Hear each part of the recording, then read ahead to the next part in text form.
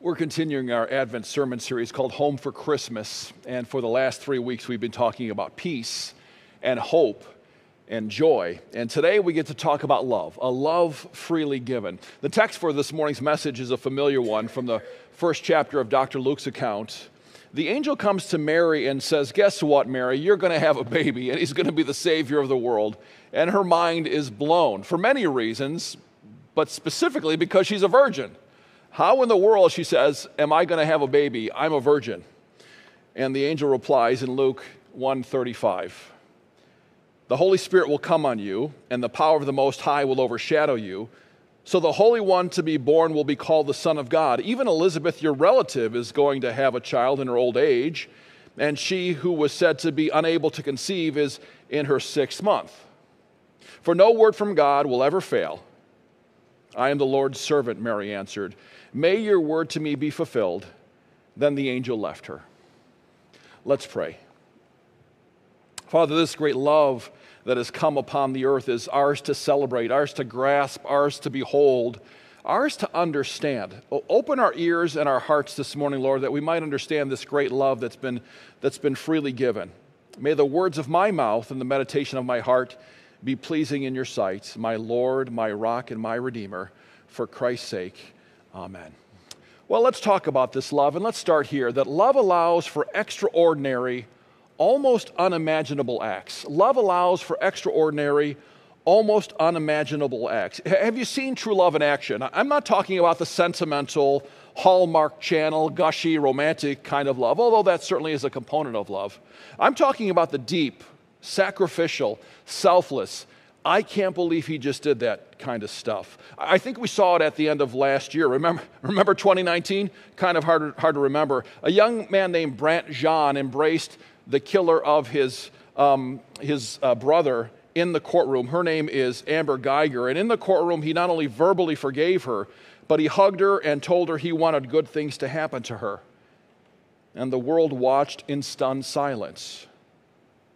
Love allows for extraordinary, almost unimaginable acts.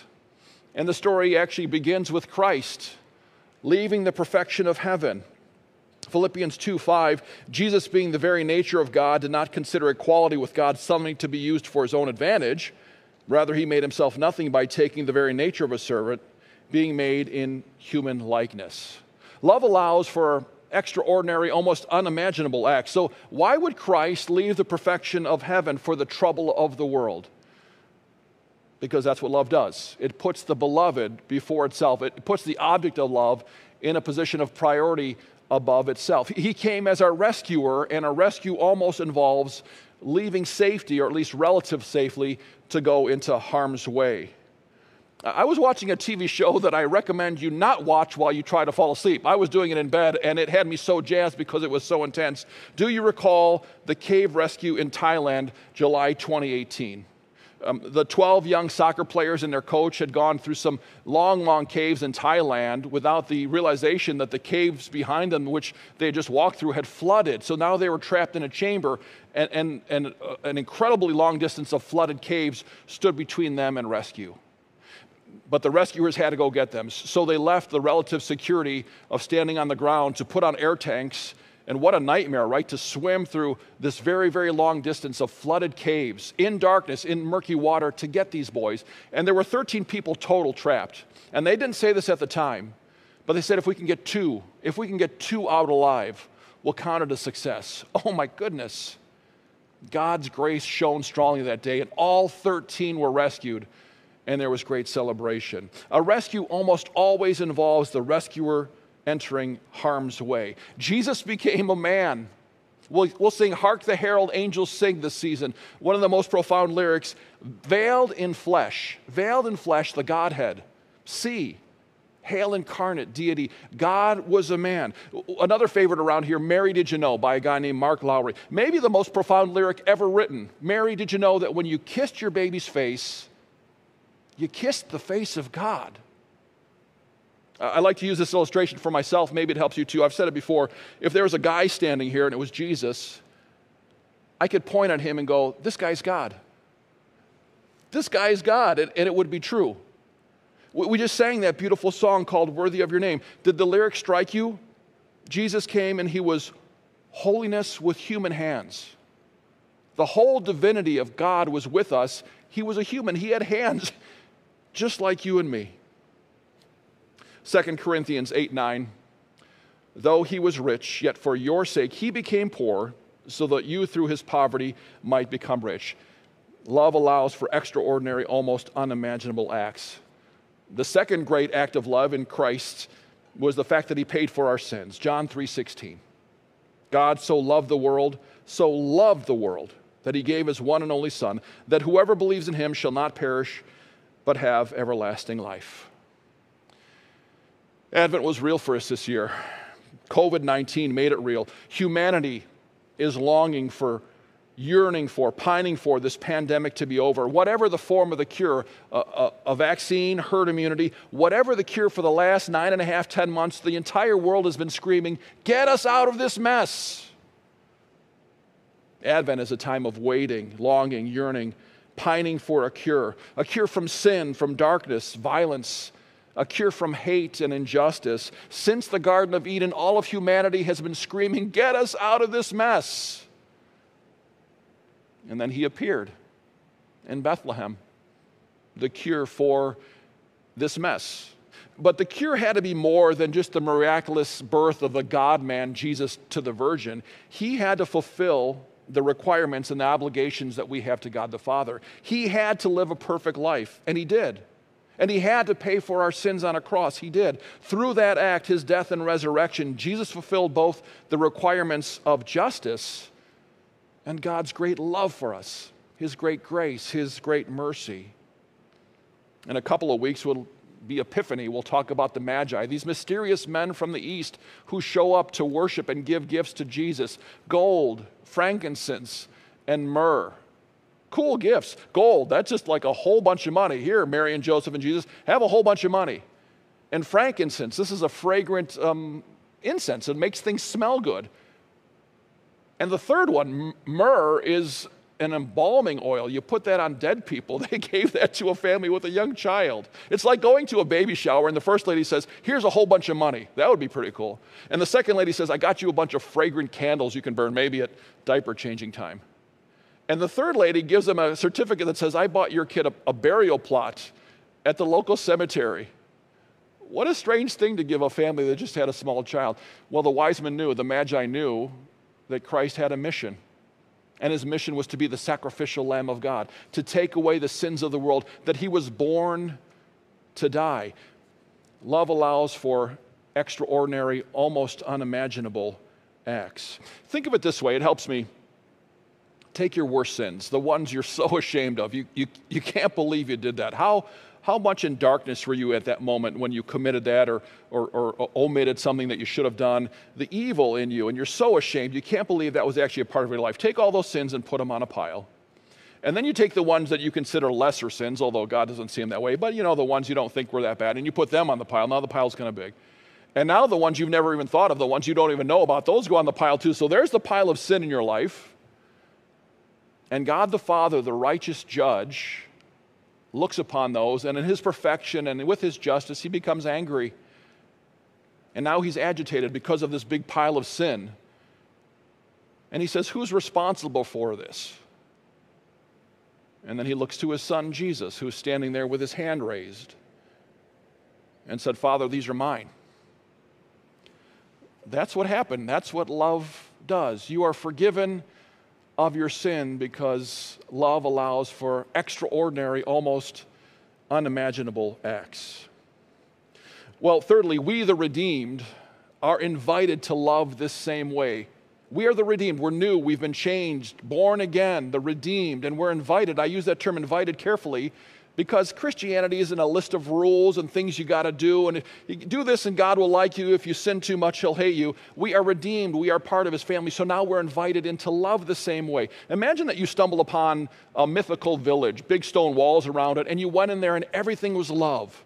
All the depth of society was taking place. It wasn't the surfacey kind of stuff. Everything that happens outside of the walls was happening inside the walls, but everything was done with a spirit of love. It was lovely. Not perfect, but everyone just had an attitude of overflowing love. And you got a glimpse of that and you said, I I got to be a part of this. This is awesome, but I'm not. I'm on the outside looking in until someone says, come in. You are invited to live in this same kind of love, and you do.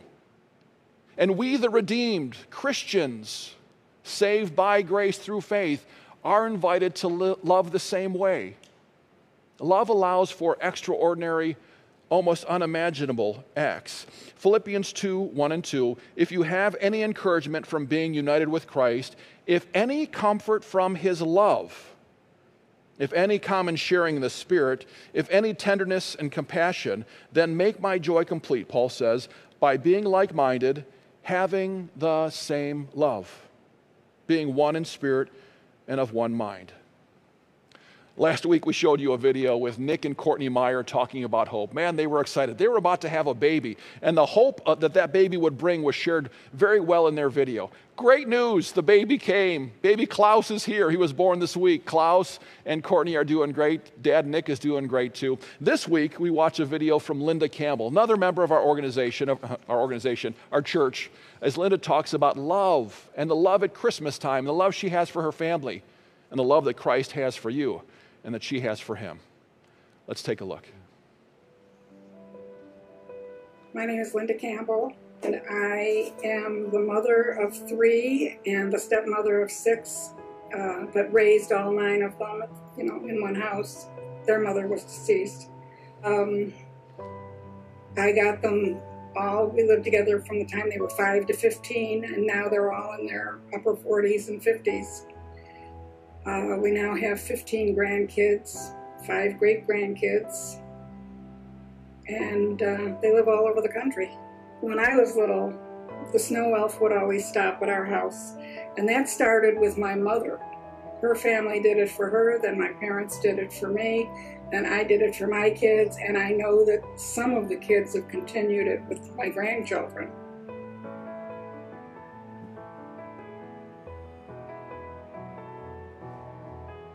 Well, love is very strong with me, and I just love showing my grandkids I love them. I love calling them, I love talking to them. I love getting them things, I really do. I like it, nothing's better than like when, like most of my grandkids now are high school and above. Most are even out of college already.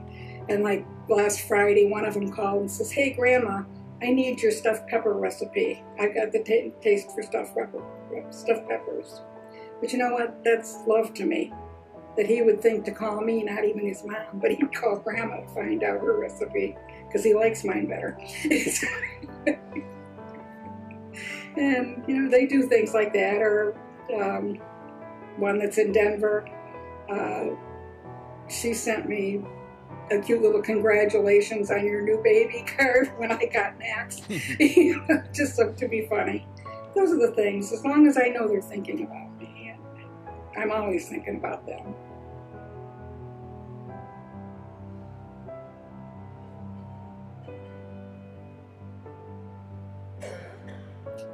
Well, God loved us enough to send us his son, and that's probably the best love that he could give us. Goes right along with eternal life, and I certainly plan to have that.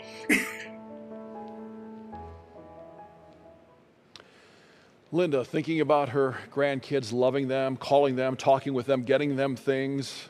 She loves it when one of them calls for her stuffed pepper recipe because she knows she has the best one. Linda, I might be calling you. I love me some stuffed peppers. Her granddaughter getting that funny baby card when she got her new dog. These are all love living itself out. The redeemed have been invited to love in this same way. One more on this. Zacchaeus in Luke 19. The little guy, we love this story. He was too short to see over the people, and he heard that the one who is love is coming through his village. So he climbs a sycamore tree. We sing the song. And he can see Jesus, and Jesus is passing by. He says, Zacchaeus, come down. You've got to come down. I'm having dinner at your place tonight. He is redeemed. He is now part of the family. What does he do? He declares, I will give away half of all I possess, and if I've ever cheated anybody, I will repay them 4 times. Now, repaying people that you've cheated 4 times, that's a pretty good thing. But what he says before that, I will give away half of all I possess. We belong to an incredibly generous congregation, thank you. But for someone to literally give away half of all they possess, the redeemed have been invited to love in the very same way. Love allows for extraordinary, almost unimaginable acts. But let's take this turn. Number 2, love is almost always messy. Love is almost always messy.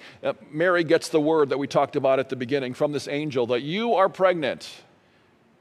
And she's full of grace and hope and love, but she knows what this means for her. Her life's going to be a mess. Unmarried, pregnant in that society, she imagines for sure that her fiancé will leave her. She's now facing a life of poverty and hardship. She'll be hated by her people, scorned, living on the margins. She'll be an outcast. Love gets messy. Yet she responds to the angel with the loving words, I am the Lord's servant. May your word to me be fulfilled. Love can be messy. Almost everybody that calls our the care department here at Royal Redeemer, which by the way is exceptional, very nice people, very grateful for the help that we can give them, pretty cooperative in working with us. But from time to time, we are loving on people and helping people that are just difficult, belligerent, accusatory, mean. We continue to help them, we love them, because despite the messiness of life, God calls us to continue to love through those things. Kate and our daughter Esther and I were blessed to be a part of Thanksgiving Care and Share, the meal sharing program that Royal Redeemer puts on every year, and we have for decades. Our assignment was to take 23 meals to a big apartment complex that way. And it was a high rise, so we thought the best strategy was to have Kate in the lobby with all the food in its boxes, and Esther and I would run the meals up to the individual apartments to the people that ordered them. Well, Kate's telling the story that while Esther and I are upstairs somewhere, there's an older gentleman in one of those big cushy chairs that they might have in the lobby of an apartment, and he can smell the turkey, and he sees what's going on, so he comes over and he's kind of checking out the boxes, looking at the food, and Kate can kind of tell that he's interested. And she says, well, we're from Royal Redeemer Lutheran Church, the Care and Share meal sharing program at Thanksgiving. We're delivering meals to the people who called ahead and ordered. And she can kind of see he's still interested, but that seems to satisfy him, so he sits back down. She says that about 5 minutes later, he got back up and came over and said, so these meals are just for the people that ordered them? And she says, yeah. And she can sense in her heart that he's interested. And my wife, with a loving heart, thinks, well, maybe I'll give him my meal. See, our family had ordered 3 meals for ourselves. We were going to take them home and eat them later. And my wife said, maybe I'll just give him my meal and we'll figure out something later. Well, a Thanksgiving miracle happened because there was another family from Royal Redeemer there delivering meals to other apartments. And when they were done, they had one extra meal. It was loaves and fish. How did God do that? Thank you, Lord, a Thanksgiving miracle. So Kate tells them about this guy, and they go over with their container of food. Sir, we heard you might be interested in a meal. We have one left. Would you like it? And he says, no, my granddaughter's in my apartment making mine. I was just interested in what you were doing. Life has its twists and turns. I mean, that wasn't messy, but that sure was weird. God had provided a miracle. No thanks, I'm good. So why are we talking about this, that love is messy? Because I want to encourage you today and always not to be deterred. When you engage in love, probably going to get at least a little bit messy or weird or take a weird twist. Maybe it'll just get plain difficult. Continue to love. Mary continued to love when she frankly found out that her life was going to be turned upside down. When people are difficult and belligerent and accusatory, continue to love as Mary loved, as Christ loves us in our difficultness. Well, number 3, the fullness of love is knowable at Bethlehem. In other words, love doesn't need to be an abstraction. Our society asks silly questions. What is love? How can we know love? Tina Turner says love is a secondhand emotion. Tina, it's neither secondhand nor an emotion. But that's what the love says. How can we know love? Galatians 4:4-7. But when the set time had fully come, God sent his Son, born of a woman, born under the law, to redeem those under the law, that we might receive adoption to sonship.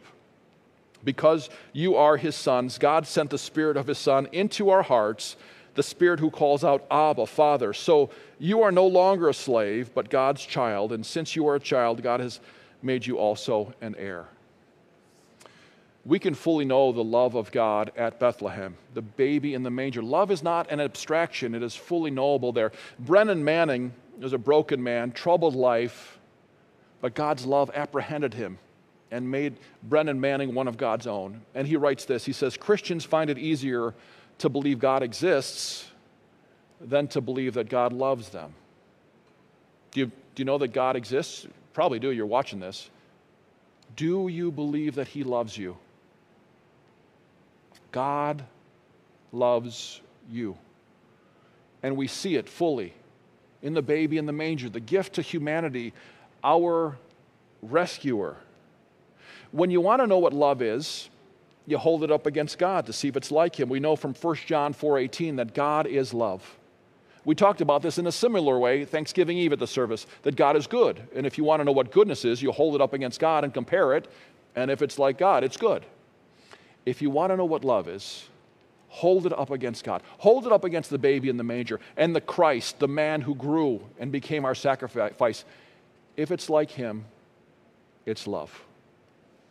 Well, we have our nativity scenes, our mangers, our creches set out. Maybe you've already put the little statue of Jesus in the manger already. Maybe it's a tradition in your family to put him in at Christmas Eve or Christmas Day.